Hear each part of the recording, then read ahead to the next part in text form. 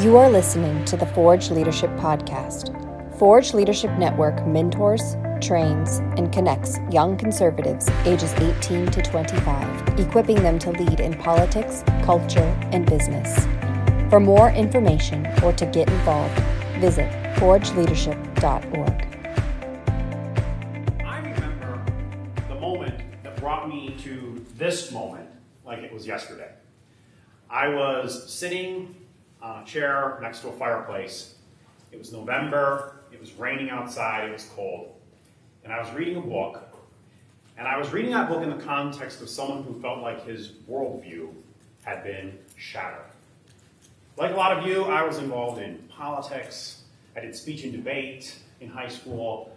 I was someone who grandparents, aunts, and uncles always said, "You're going to be a lawyer or a politician someday. I can't wait to vote for you someday." And so I thought I had the answers. All I needed to do was go to a really good conservative college like Hillsdale College and get that four-year degree, and then I would be off to the races to save the world. And the truth of the matter was, I had all of the right policy, outcome, top level, bottom line, this is what a government should do. But I lacked something that Josh Mandel told you guys about on Thursday night. I lacked a sufficient why for my conclusions.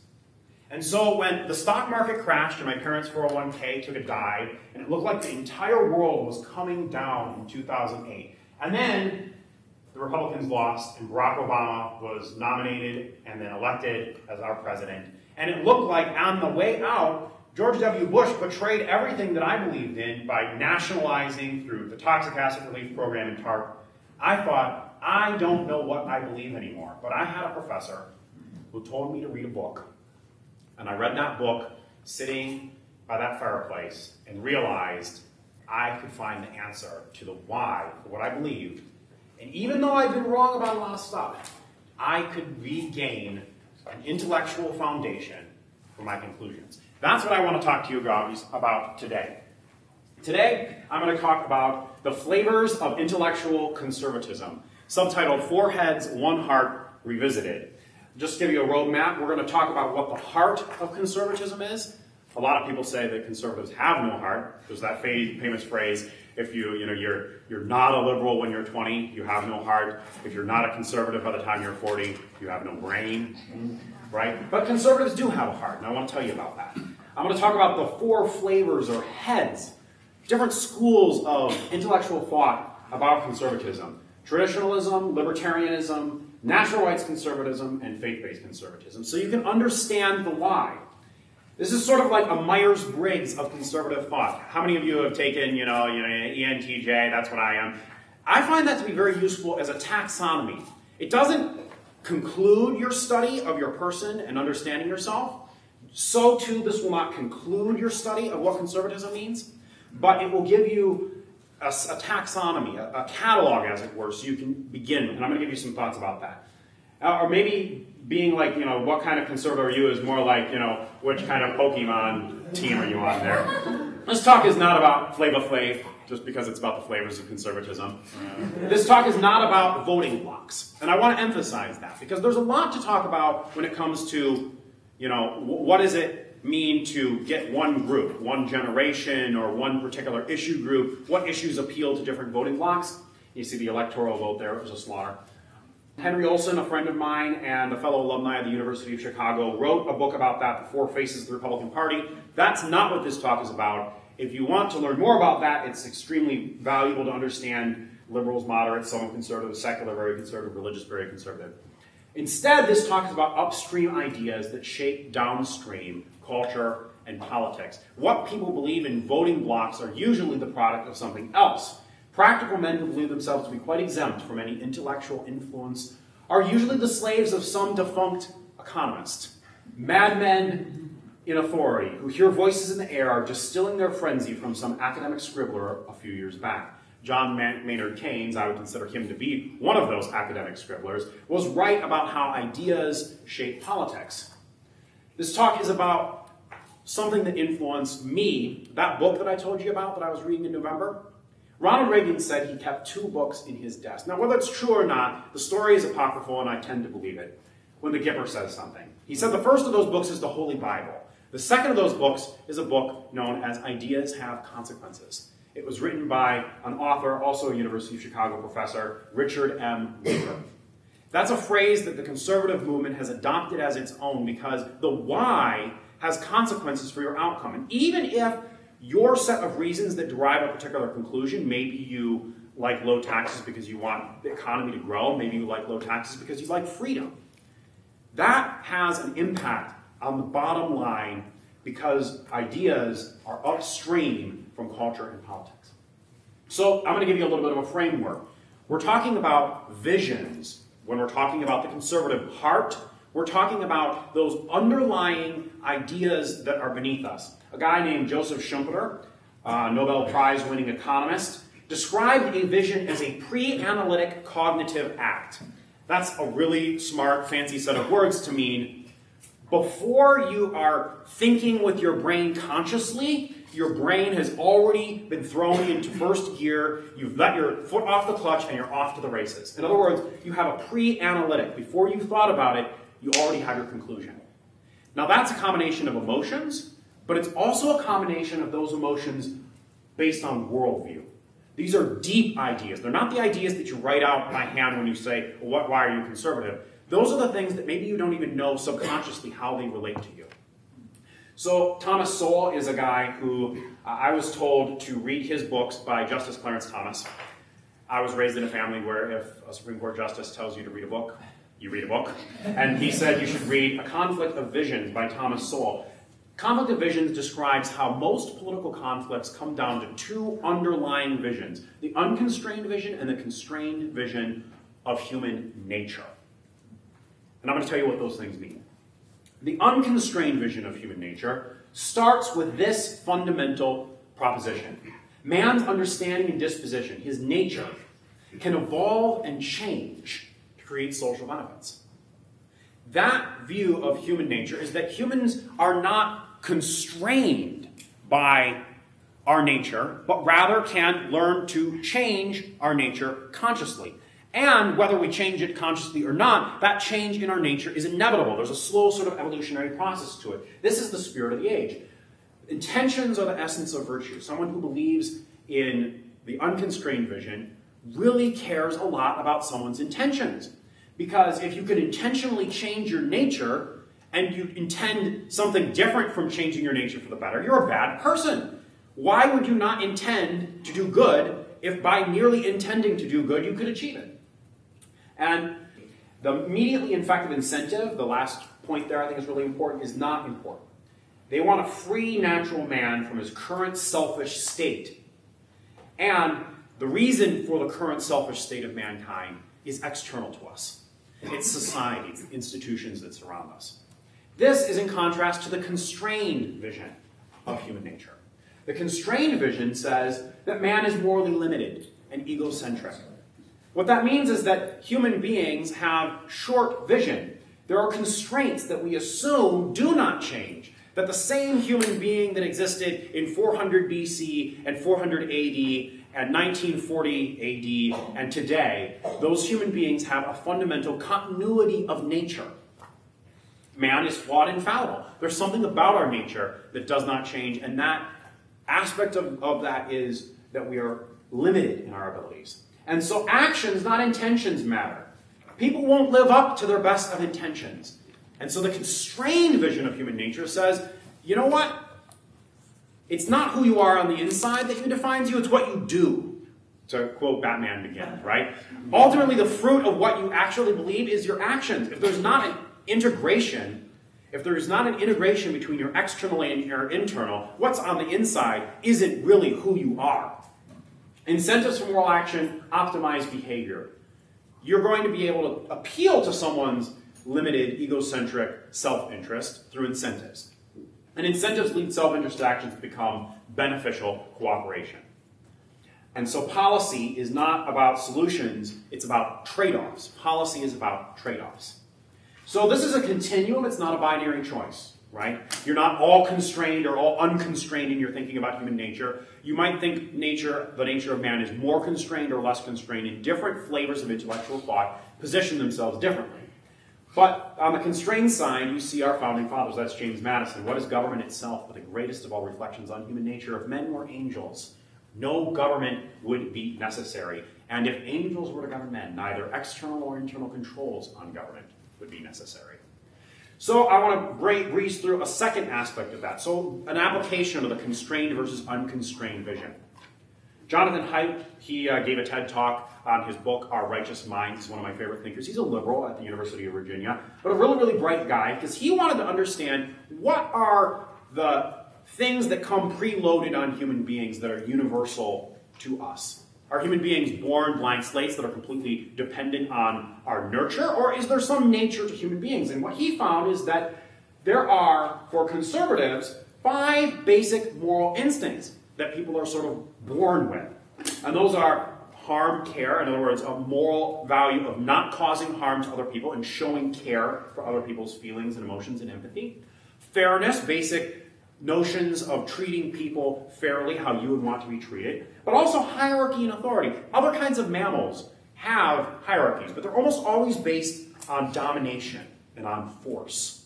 Right? So if you look at primates, it's the big primate that ends up being the one that gets all the respect of the other ones. But human beings aren't like that. We'd say that was the greatest generation. Even though they're kind of cranky and old right now and they don't have a job, we still respect them because of something else. We are moral actors and we put ourselves into hierarchy. We also are in-group loyal. We are loyal to our families. We also create loyalties to teams and sports, to states, to political parties.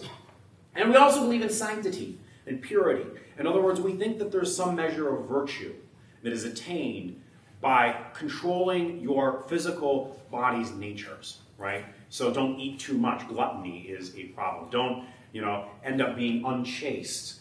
Sexually, you want to be pure. And so that's sort of the balance. And we all kind of believe in these things to equal measure for each of them.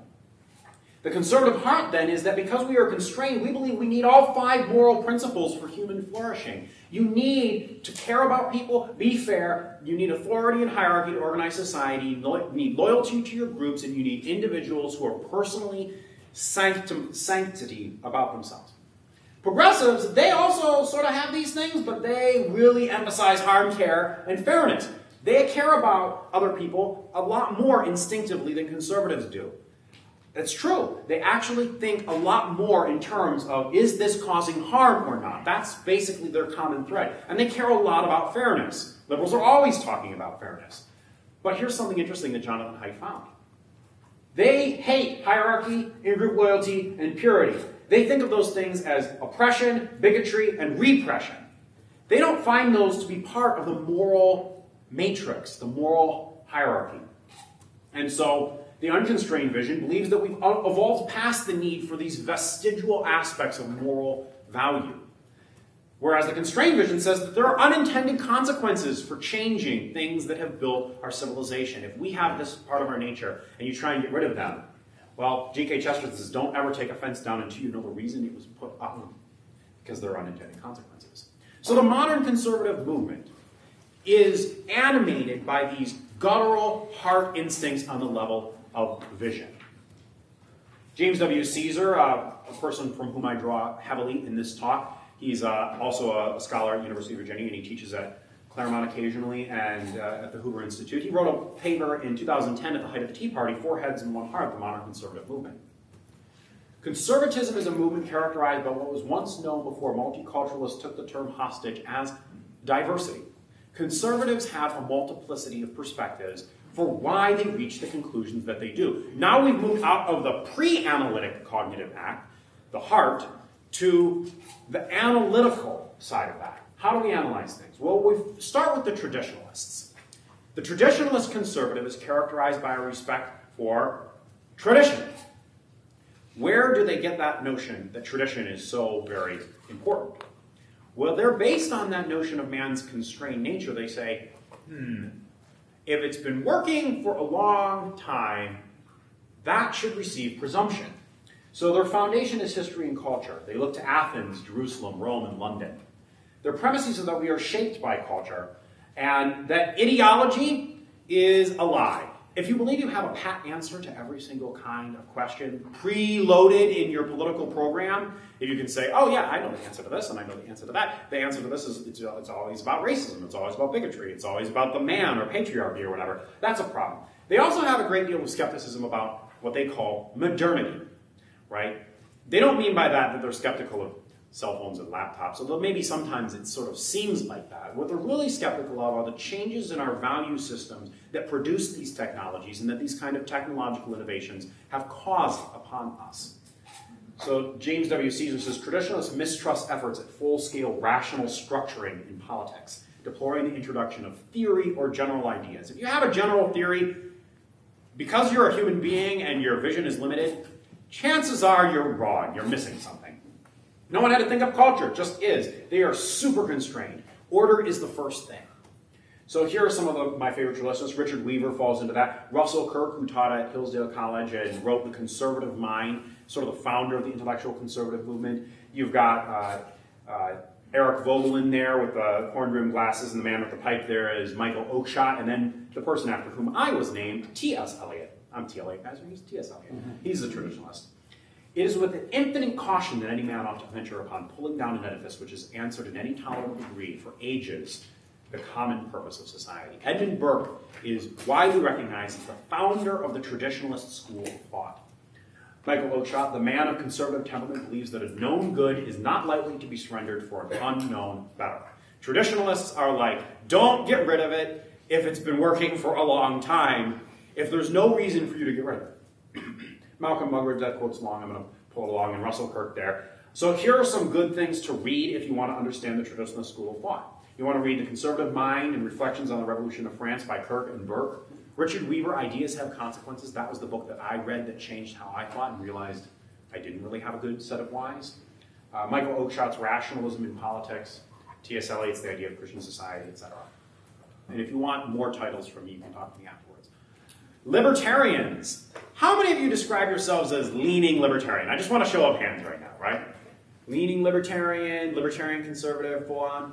So a fair number of people in any group of millennials will describe that because libertarians are cool, right? And one of the reasons that libertarians are cool is that they have good answers to things. To begin with, they say asymmetric information means the impersonal market coordinates self-interest with the common good. That's Frederick Hayek, a Nobel Prize winner. What they mean by that is essentially this. If you are a human being and you are guided by your own self-interest, you're going to end up benefiting other people. Adam Smith said it is not from the benevolence of the butcher or the baker that we expect our bread, but rather from their self-interest. That person who is a butcher or baker is butchering meat and baking bread so that he can sell it and he can make a profit out of it. But because of that division of labor, everyone is better off because instead of having to bake your own bread and butcher your own meat, you could go do something else, and you could be a lawyer, like I intend to be, and not have to actually cook your own food, and I'm doing something productive that is specialized in this kind of project. So while the traditionalist looks to tradition as a source of knowledge and insight and wisdom, an impersonal force, the libertarian shares in common with them that they're looking at an impersonal force as a source of wisdom. But that impersonal force is the marketplace, right? They're looking at the way that the market works to understand how people work. They have two basic rules for how government works, and I think this is why libertarians are so appealing, why I consider myself a libertarian in high school, is that if you say, do all you've agreed to do, and don't encroach on others and their property, that's it. That's all you need to do. Libertarianism is very simple to understand, and so it's very easy. But it tends towards the unconstrained vision. Ayn Rand, I think, is kind of now saying okay, maybe government's bad, but capitalism can save us all and be the solution towards everything. Here are some great libertarians. You've got Hayek, you've got Milton Friedman, you've got Ludwig von Mises, you've got my professor and mentor, Richard Allen Epstein at the University of Chicago. You have Thomas Paine there, and you have Ayn Rand over there. She kind of looks evil to me. But Frederick Bastiat, I think, is really an important figure here. He sort of encapsulates that all right. I'm not going to read that right now. Ludwig von Mises, if one rejects laissez-faire on account of man's fallibility and moral weakness, one must for the same reason reject every kind of government action. That kind of goes to what Ronald Reagan said. If we're too stupid and life is too complicated for us to govern ourselves, then what makes us think that anyone can govern anyone else? And of course, give a man a fish and feed him for a day. Don't teach a man to fish and feed yourself. He's a grown man and fishing is not that hard. Libertarians, pull yourself up by your bootstraps. Frederick Bastiat, The Law. Ludwig von Mises' Liberalism is a short little tome. The Constitution of Liberty, a bit longer, but pretty accessible and good to read by Hayek. Milton Friedman's Free to Choose. The libertarian impulse is oftentimes driven by economics, but it's in contrast to the traditionalists. And so libertarians and traditionalists will oftentimes be fighting over stuff like marriage, right? The libertarian says, I don't see why the government should be involved in that at all. Whereas the traditionalists say the government's always been involved in marriage. You can look back at Justinian's law code in ancient Rome. He defined marriage as a man and a woman, together. We're not going to change that because there are unintended consequences. Whereas the libertarian will say, is there anything about defining marriage the way that it is, or redefining marriage that will encroach on other persons of their property or interfere with my right to contract? No, so they're not concerned with that. Natural rights conservatives. These folks, so if you're following my progression, I started in the libertarian camp. I read some Richard Weaver and sort of felt like I was a traditionalist. And then by the junior year of college, I was like, these people are interesting. What are natural rights conservatives? Their foundational concept is this notion of natural right. If you go to the Declaration of Independence, it says, the laws of nature and of nature's God. It says, all men are created equal, endowed by their Creator with certain inalienable rights. What are those? It's the standard for right and good. And human reason can sort of understand that by looking to nature. So yes, human nature is fallible and flawed. They're constrained in their view. But human nature is also such that we have the capacity for great good and the capacity to understand moral foundations. So they're concerned with understanding great thinkers and great statesmen in order to understand politics. Because if you look at a human being and you can understand from a human being what a human being's rights are, a person is living, person enjoys the fruit of their labor, that's their property. A person has natural liberty, and if that's not constrained by someone else, that will sort of flourish. You can also understand the greatest understanding of human nature comes from the greatest thinkers. And they're really into classical political philosophy. They would say that if human nature doesn't change, then the insights and wisdom of thinkers from long ago are still insightful to us. But whereas the libertarian has very simple rules for a complicated society and trusts market forces, and traditionalists have a great breadth of tradition that is sort of not reduced to any general theory. We don't have like a set of abstract principles. Natural rights conservatives actually are willing to go beyond the simple rules of the libertarian and beyond the sort of impersonal, organic tradition of the Western culture and heritage we have to make a general theory of how politics works. So you have some natural rights conservatives. You've got Harvey Mansfield. You've got Larry Arnn, my professor and mentor, the president of Hillsdale. You have Harry Jaffa, who founded the Claremont program I'm about to go to and was professor to Dr. Arnn. You have Leo Strauss in the middle there, and you have Alan Bloom there with the Coke bottle glasses. Bloom and Mansfield and Jaffa and Strauss all were at UChicago, FYI, for a time. Natural rights conservatives love Abraham Lincoln, because Abraham Lincoln put into words what they viewed as the right compass for politics. He says, the founding fathers meant to set up a standard maxim for free society, which should be familiar to all, constantly looked to, constantly labored for, and even though never perfectly attained, constantly approximated, and thereby constantly spreading and deepening its influence and augmenting the happiness and value of life to all people of all colors everywhere. So they look at the Declaration of Independence as this credo by which you can derive a lot from politics. But also they look to people like Aristotle. The greatest inequality is to make unequal things equal. And Harry Jaffa himself understood that liberty and property come to sight as the means to the preservation of life, but their enduring worth is the service not of mere life, but of the good and happy life. It's the natural order of these wants directed toward their corresponding natural ends. Notice how they talk about nature, right? That constitute the architectonic principles, that's a great word, of society rising out of compact, properly understood. So here are some good thinkers on that. Larry Arnn, Liberty and Learning. Alan Bloom, The Closing of the American Mind. Leo Strauss, it's kind of dense, but natural right and history is deeply important to the natural rights conservatives. And of course, John Locke and Alexis de Tocqueville. Lastly, we have the faith-based conservatives. Faith-based conservatives, their concept is biblical faith. And they have sort of a negative and a positive aspect when we're talking about the faith-based conservatives. First, they want to counteract politics that are hostile to faith. I think this is something that a lot of libertarians don't necessarily understand. They just say, like, get the government involved out of stuff, and then we won't have these culture wars.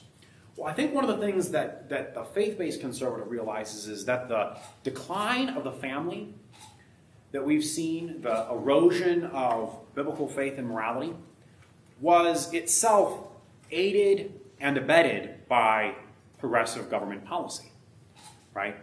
When you have welfare benefits that increase if you are not married and decrease if you are married, and increase if you have children and you're not married, that will aid and abet people in making the wrong kind of moral choice, right? Moreover, there used to be prayer in public schools, and the Supreme Court took it out. There used to be sort of this notion that public life could be infused by faith, and then that was removed by government policy. And it used to be the case that states could regulate whether or not you had contraceptives or not accessible. Some states had it, some states didn't. The government, through the Supreme Court in Griswold v. Connecticut, said, no, you can't do that anymore. And so it sort of actively eroded the faith in life. But there's also a positive aspect to faith-based conservatives. And I think this is very key for what Forge stands for, and why I'm so behind what Adam and Justin and everyone who's involved here are doing. It's that politics can do great good on earth in service of things that God cares about. If you have a limited government and your economy prospers and flourishes. As I think Ian Swanson put it, if you're worried less about where your next paycheck is going to be coming from, you might have more time to contemplate where your eternal address is. The other thing about faith-based conservatives is that they provide a necessary reality check to life, because there are two kingdoms. There's the earthly kingdom and then there's the heavenly kingdom. This life is not all there is. And as a consequence of that, you don't have to freak out as though the world is ending when the stock market crashes and Barack Obama gets elected president and your parents' 401k takes a dive. You don't have to worry when people who are your heroes transgress their own beliefs, and it can be sad, but it is not cataclysmic because we've already won the victory. Faith-based conservatives that I think are important, you've got C.S. Lewis there. You have Francis Schaeffer, that gentleman with a beard, and kind of a quirky guy who I highly recommend to you. You've got Chuck Colson, Prison Fellowship, but he was so influential in laying the groundwork for a lot of this.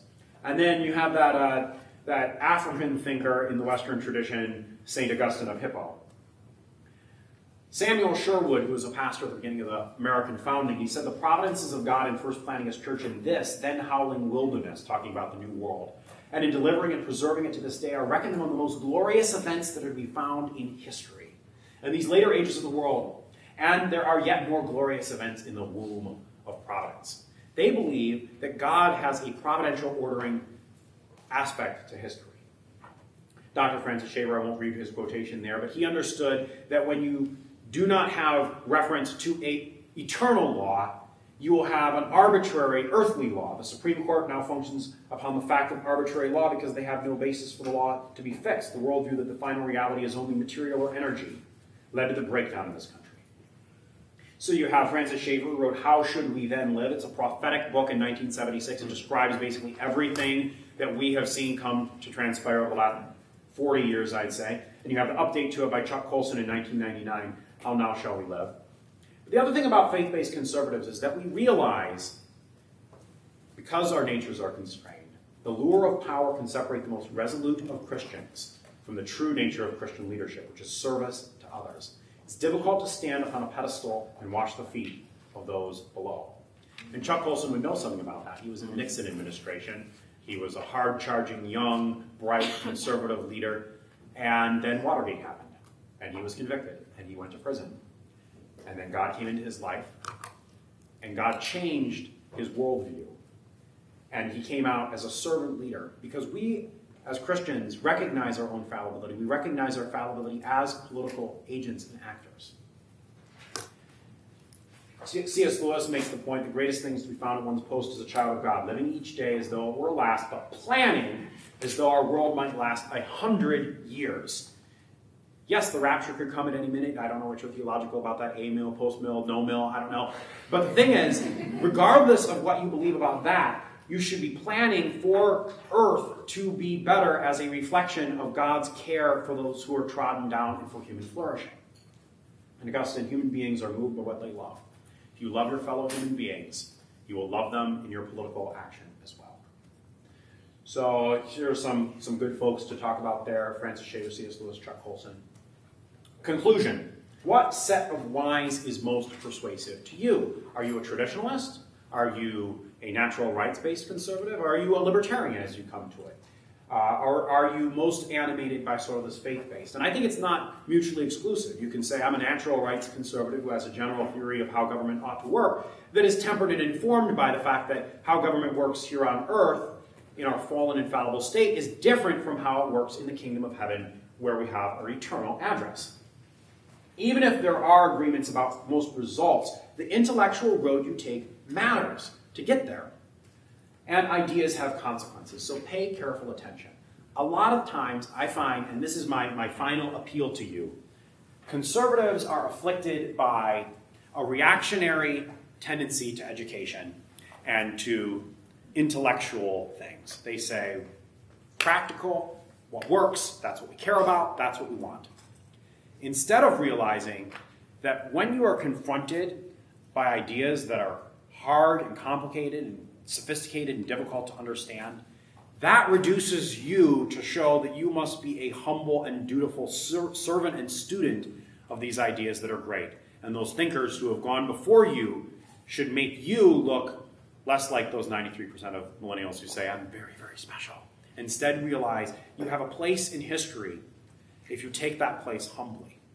And we are not to be opposed as believers, as Christians, as conservatives, to intellectual things merely because the left has captured our academies. If we're going to take back the academy, we have to realize ideas have consequences, and we need to pay careful attention to them.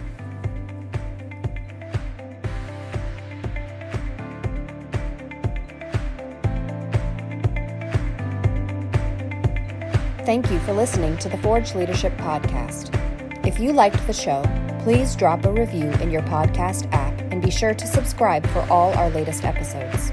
You can follow Forge Leadership Network at Forge Leadership on Facebook, Twitter, and Instagram. For more information about Forge programming, please visit forgeleadership.org.